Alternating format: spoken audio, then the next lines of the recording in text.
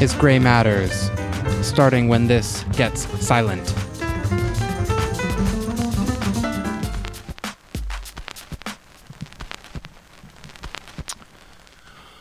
Well, it sounds like silence. So welcome to another edition of Gray Matters, the weekly news and media talk show. My name is Dick Whaley. And I'm Jim Dwyer. And we can talk about Mitt Romney's foreign policy trip to burnish his credentials. How ironic that that word was actually used in a story that appeared, I think, in Wednesday's New York Times following a somewhat mindless speech that he gave to the VFW before going over to London and committing gaffe after gaffe. Maureen Dowd, by the way, has one of her better columns of the year regarding this disaster. Of course, he critiqued the Olympics preparation and all that, I guess in a sort of backhanded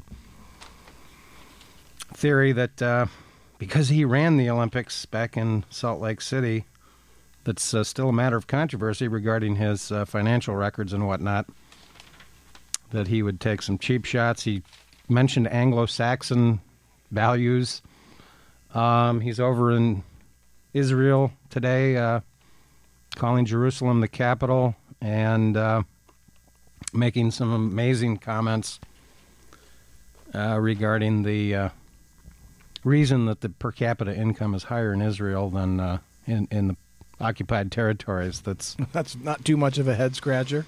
Based on his strange racial theories, not and religious theories, not actual facts on the ground like the '67 war and whatnot.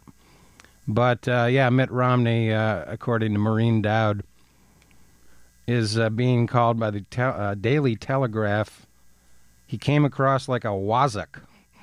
The Daily Telegraph called him, using a British insult, for daft know-it-all. And the London conservative papers have, as she put it, oozed scorn. Mayor Boris Johnson mocked a guy called Mitt Romney. Prime Minister David Cameron suggested it was easier to run the Olympics in the middle of nowhere. Fleet Street spanked Nowhere Man and Mitt the Twit. So I hope on his way back to the United States, following a trip to Poland, where I guess he won't order any Russian vodka there, but that wouldn't surprise me, although he doesn't drink. It's actually amusing, too, that she even makes a little dig at Ann Romney's mare, who's competing in horse ballet. The name of the mare, Ralfalka. So Romney's, this has just been a complete disaster for the guy. Luckily for him, nobody's paying attention. They're watching the Olympics right. and trying to stay cool with the continuing heat wave. Which, is it's sort of the dog days of summer. Really, the campaigns should take a break at this point. We've been, as, citizens, as potential voters, even just as casual observers of broadcast television or cable television, God, it goes on too long. The campaign is so relentlessly long that, as you're saying, most people aren't paying attention. The Olympics are a welcome diversion. But, Mitt reveals himself as the upper-class twit. Oh, I can see the Monty Python. Oh, chin's in.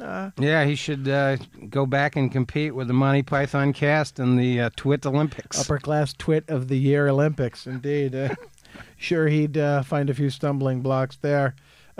Stephen Colbert had the best line on the middle of nowhere thing, was an attempt to correct the British by saying that Salt Lake City is actually in the northwest corner of the middle of nowhere. So,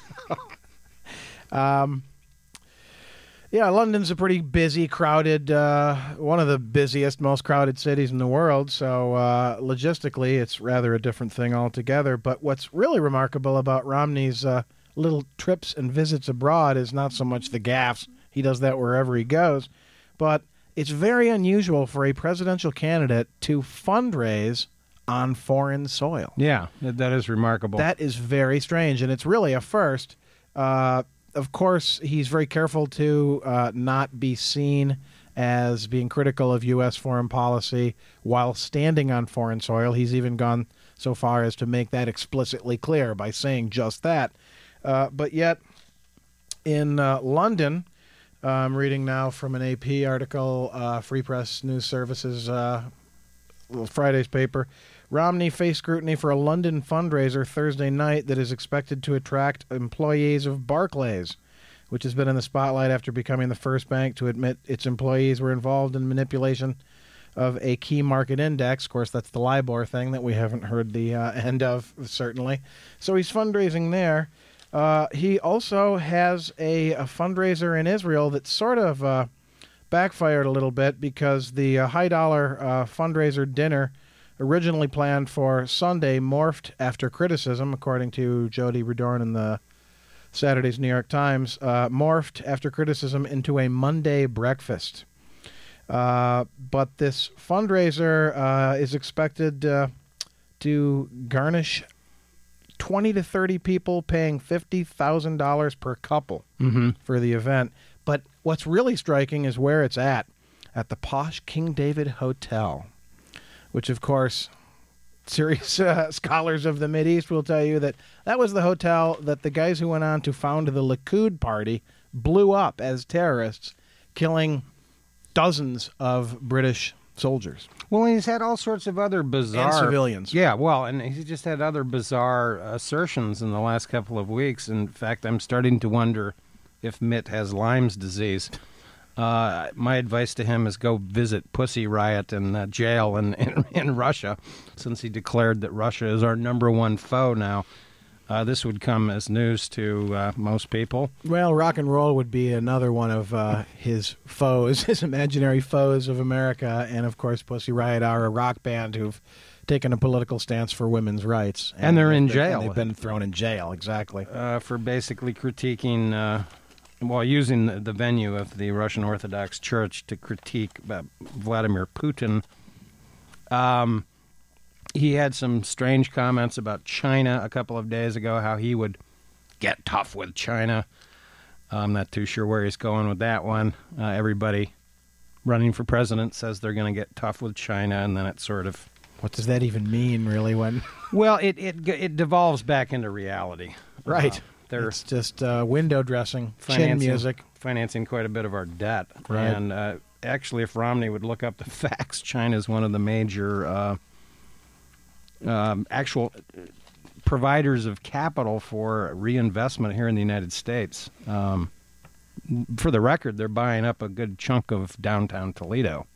If you hadn't been paying attention to that developing story, the land's cheap. And as this is farmland in Africa, China's buying up huge quantities of land in the Sudan, for example, as well as other countries. China's investment projects in America are actually quite noticeable and growing. So, I'm like I say, I don't exactly know where Mitt's going with any of this.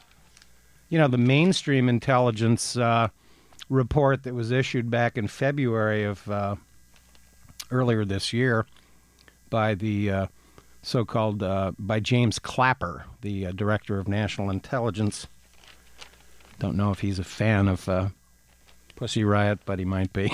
Yeah, we're just being told by Will here in the studio that Milan, Michigan is also, land is being bought by China in Milan. Oh, yeah. Michigan has some areas that China's quote-unquote investing in, but what's interesting... Michigan's prime turf.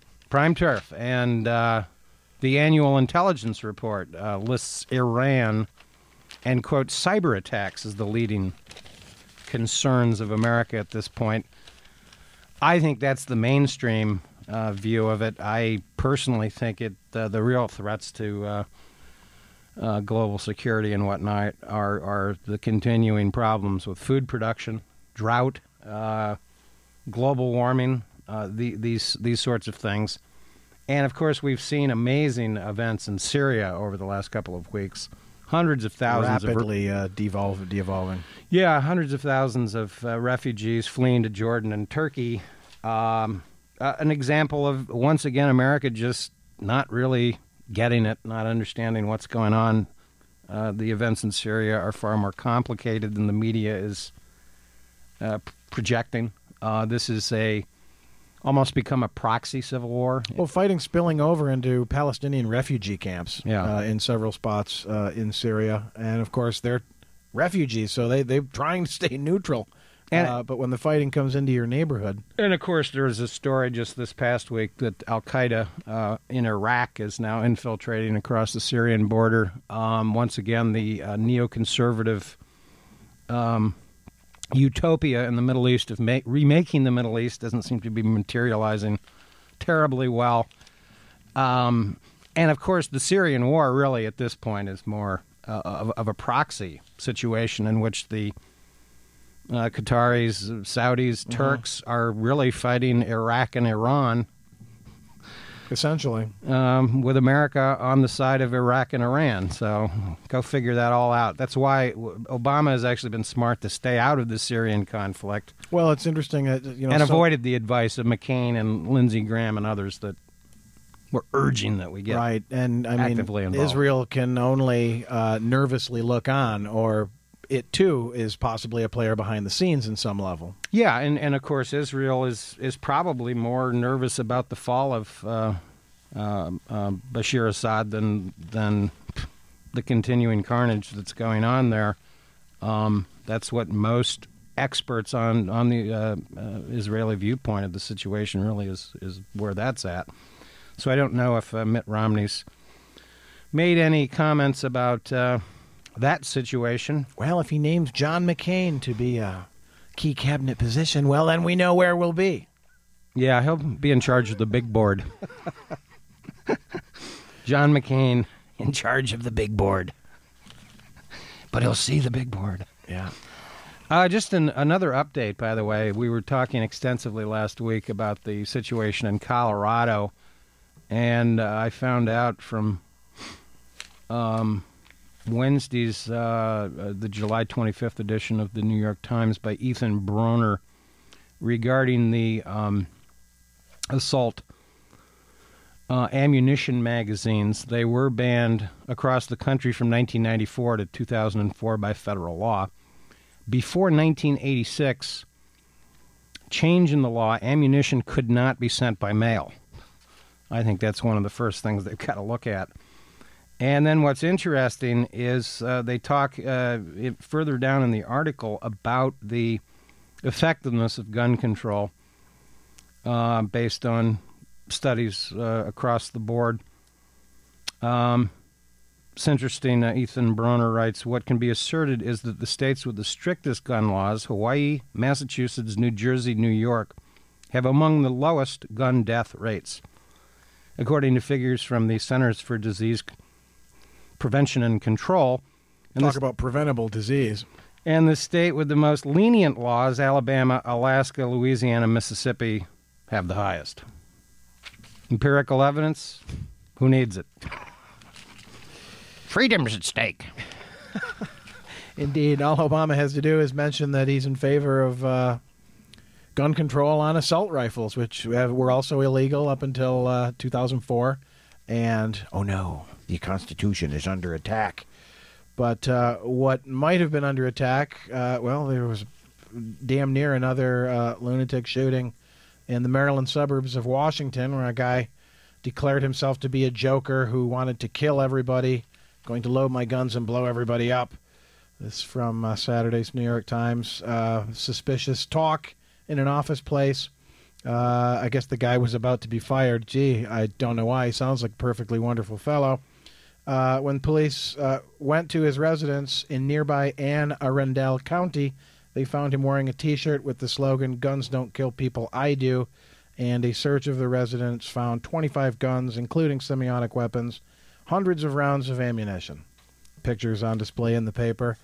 No honest, legitimate sportsman can tell you that there's any practical use for these weapons beyond the battlefield. I actually, while shopping this week at Kroger's, a fine family institution where you cannot buy Playboy, Penthouse, or any other magazines of the flesh. Not that I'm shopping there for that, but just as a matter of fact. But you can buy 4 or 5 different weapons magazines. And so I bought a little number called The Gun Buyers Annual Presents Special Weapons, Military and Police. And the ads are really what's fascinating in here. I haven't finished going through the entire magazine because it's somewhat disturbing to me. I have fired weapons before. I have friends who are hunters. I've been to shooting ranges. I've shot guns. But these ads really are appealing to fear and the penisless. Yeah, the insecure white male. Yeah. I mean, the first one, the inside front cover ad is Serious Trust, Confidence to Live Your Life. And it's got 3 guys running with Glocks, while 2 guys in the background look on smilingly and checking their cell phones. And, of course, a Glock is one of the weapons that the dude had in the theater. Why does anyone need a Glock? Well, if they're going to kill a bunch of people, that's the only practical reason to have one. Why does anyone need one outside of a soldier or a state trooper? Yeah, and there was, and I didn't bring this article in, but there was a very good piece in the editorial section of the New York Times last week from a retired Chicago police officer who discussed the use. You know, he's had to draw his weapon a couple of times, and he pretty much put Louis Gohmert back to bed. Yeah, indeed. Or in the rest home where he needs and to visit quickly. And about the difficulty Right. of actually the theory of somebody under those circumstances, quote, packing a weapon that would have somehow prevented the mayhem. remedied the situation. He just dismissed it as absurd. Yeah, and, you know, shockingly, gun sales have gone up in the wake of this shooting, and people, again, it's fear, and they think, well, I don't want that to happen to me. I want to be able to defend my family and friends and so forth. But really, that's just a step backwards, evolutionarily speaking, and a return to the days of the Wild West, where you might get shot wherever you go, so you better be ready to do some shooting yourself. That's not civilization. That's madness. That's insanity. And it's ridiculous that people would feel more comfortable in that scenario. It's just wrong. There's not more security there. Not more security, for sure. And it's sad, too, by the way, that with a lot of the states that have stricter laws, that many of the laws that are used, or many of the guns that are used, are actually imported from lenient states. There's been a huge linkage. Mayor Bloomberg is occasionally correct about a few things, and this is one of them.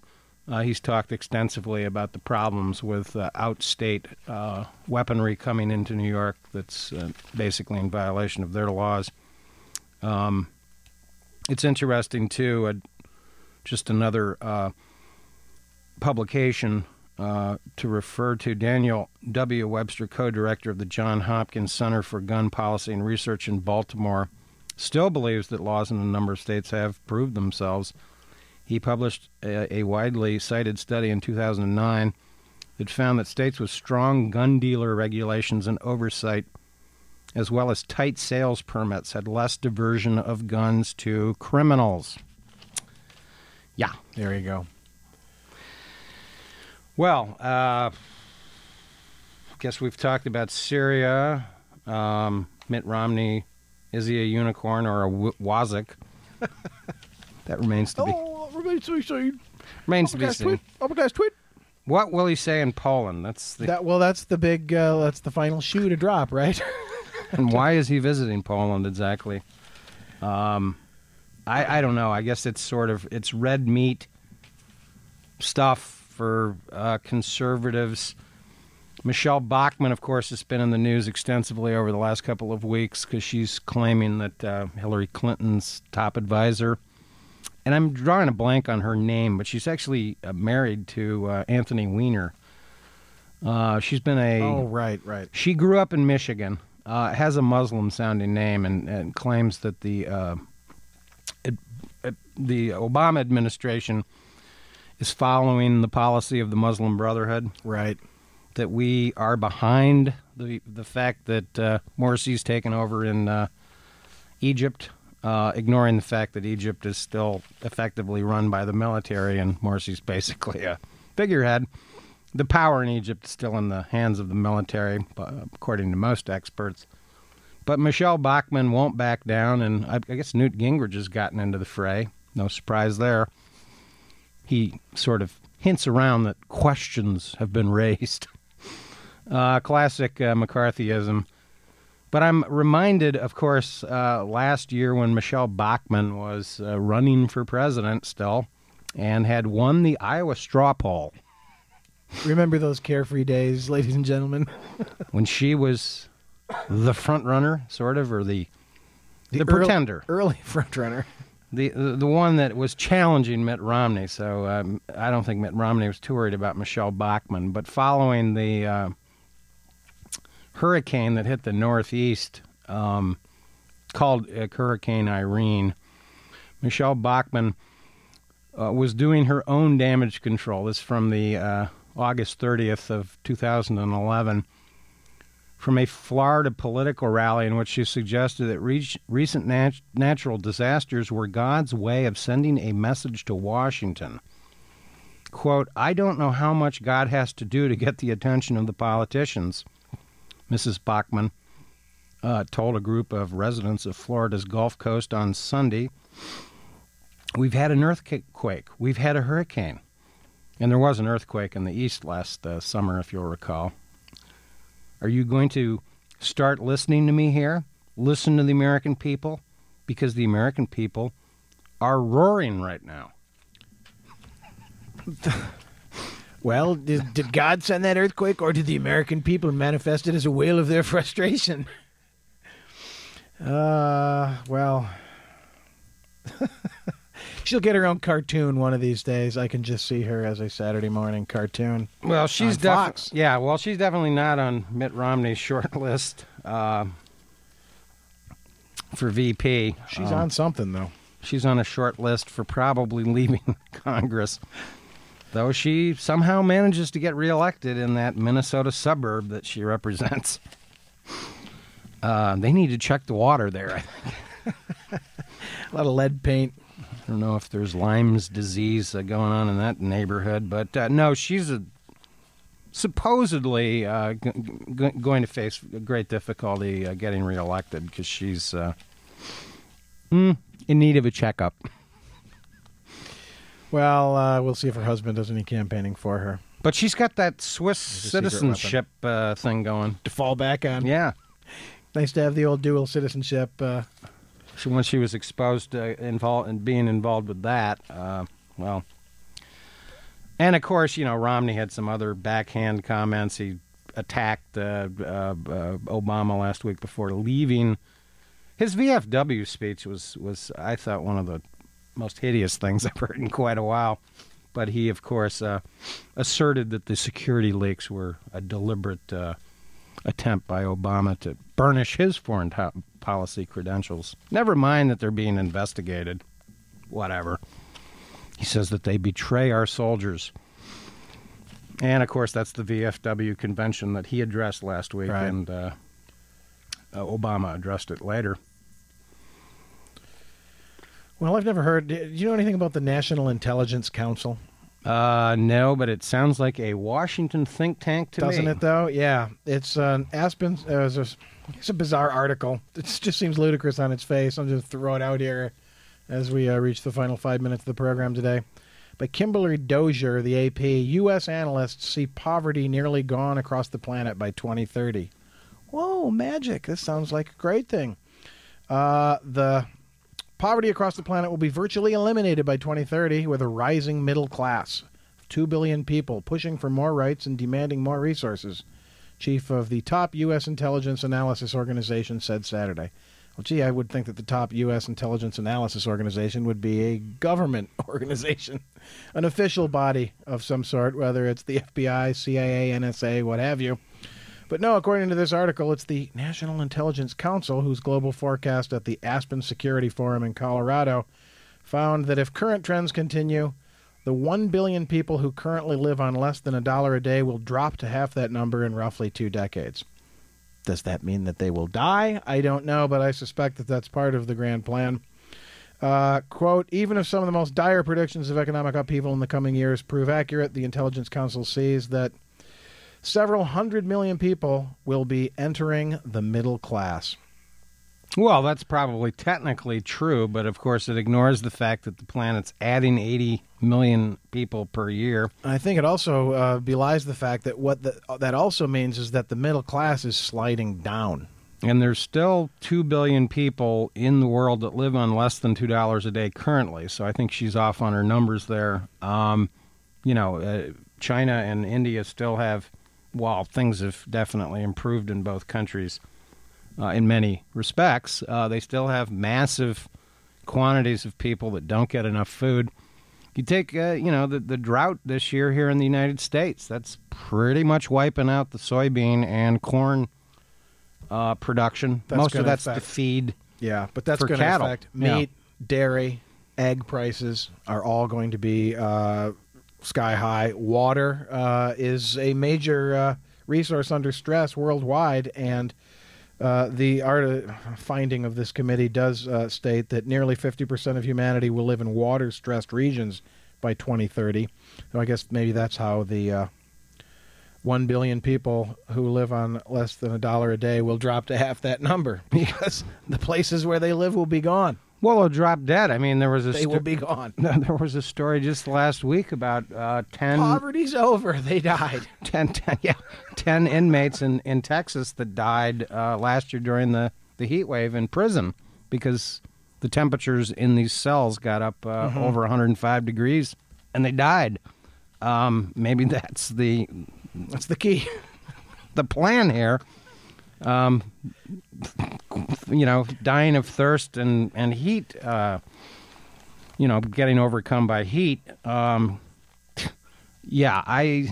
am very suspicious of... That's quite a rosy scenario they paint. It sounds like sort of a Chamber of Commerce friendly view of a magical candy land. Well, in India, it's interesting. I just read recently that they have surpassed Japan now in auto sales. They've gone over 5 million. They now are second in Asia, I believe third globally now. But India's got over 1 billion people, so you got to put that in perspective. And more of them want air conditioning. More and more of them want air conditioning, and these, India's got their own problems with some severe weather off and on. Major flooding in Pakistan last year. A couple years ago, a quarter of the country, just for Mitt Romney's reference purposes, about the size of Great Britain, was pretty much looking like Lake Mead, which is another area that's receding, and it's troubling when a lot of the big picture is still just kind of getting lost in the smallness, as some commentators have put it, of the presidential campaign, in which we talk a lot about these sort of minor, small issues. I personally don't think that the Mitt Romney tax returns are so necessary, but I do think that it's important to know what Mitt Romney's been doing with his offshore investments and the real conflict with tax collection globally. There was just a report a couple weeks ago, and I remember this for the staggering numbers that rich people across the globe have stashed something like $20 to $25 trillion of their cash in offshore bank accounts. This is the GDP of the United States and Japan combined. And these, of course, are problems that continue to beleaguer the European Union and the connection between the euro, the sluggish economic situation in Europe versus what they're going to do about the Spanish situation, the Italian situation, the Greek situation. How much money does Germany have, and how much is it willing to part with to finally solve this thing? But it's amazing that crisis just keeps going nowhere in many respects. We get flashy headlines that the thing's been solved, and it really hasn't. There seems to be a lot of tangential discussions going on about what's really going on over there with that. Interesting to hear that Geithner is back over there to try and get a final deal hammered out. But what the deal is going to be and how it's going to work still is a mystery. The medicine is worse than the disease. So let Michelle Bachmann pray for you. Yes, representing all the American people as she does has ecclesiastical solutions to our problems, not political ones. But she knows that Obamacare is destroying America and it's socialized medicine. Hardly. Well, we're nearing the end of the hour. I'm not sure if we're down the hall and ready to go yet. Yazoo City Calling is typically found at this time here on WCBN FM Ann Arbor. You're still listening to Gray Matters. And thanks to Cameron for engineering this evening. Of course, at one point I did want to read the humorous 40th anniversary of Oh, yes, we continue to acknowledge the exciting 40th anniversary of Watergate. Infamous discussions that were going on 40 years ago this summer between President Nixon and all the president's men. On the 19th of July 1972, and this is sort of amusing. I guess I'll preface this by stating that in the new Folsom book, Nixon's Darkest Secrets, he reports about the interesting relationship between Richard Nixon and Bebe Rebozo, that they were swimming pals and that they used to frolic around in the pool together. Wrestling in the pool with Bebe. Playing with those flotation devices, and probably they... Come here, Bebe, you big crazy guy, you. And Nixon apparently was Water polo. into dunking... sneaking up from behind and dunking Bebe. So you can just picture Nixon and Bebe fooling around in the pool with some highballs on the side. No doubt. Well, anyway, on the 19th of July, the president, in a discussion with Ehrlichman, is getting a sort of an update about Watergate. He says, "Give me an update on Watergate. Where does it stand? What's the next move?" Ehrlichman says, "Well, I don't know. I talked to Dean this morning, and Bob talked to Mitchell. I don't know what's transpired, but he sent Dean over to talk to Mitchell. And there's something cooking this morning, and I haven't been in on it. I have had some other things going, so I don't know what the latest is. My conclusion is that from yesterday, Dean came up here planning a brief to send to you all, and my conclusion is that this little scenario that they've dreamed up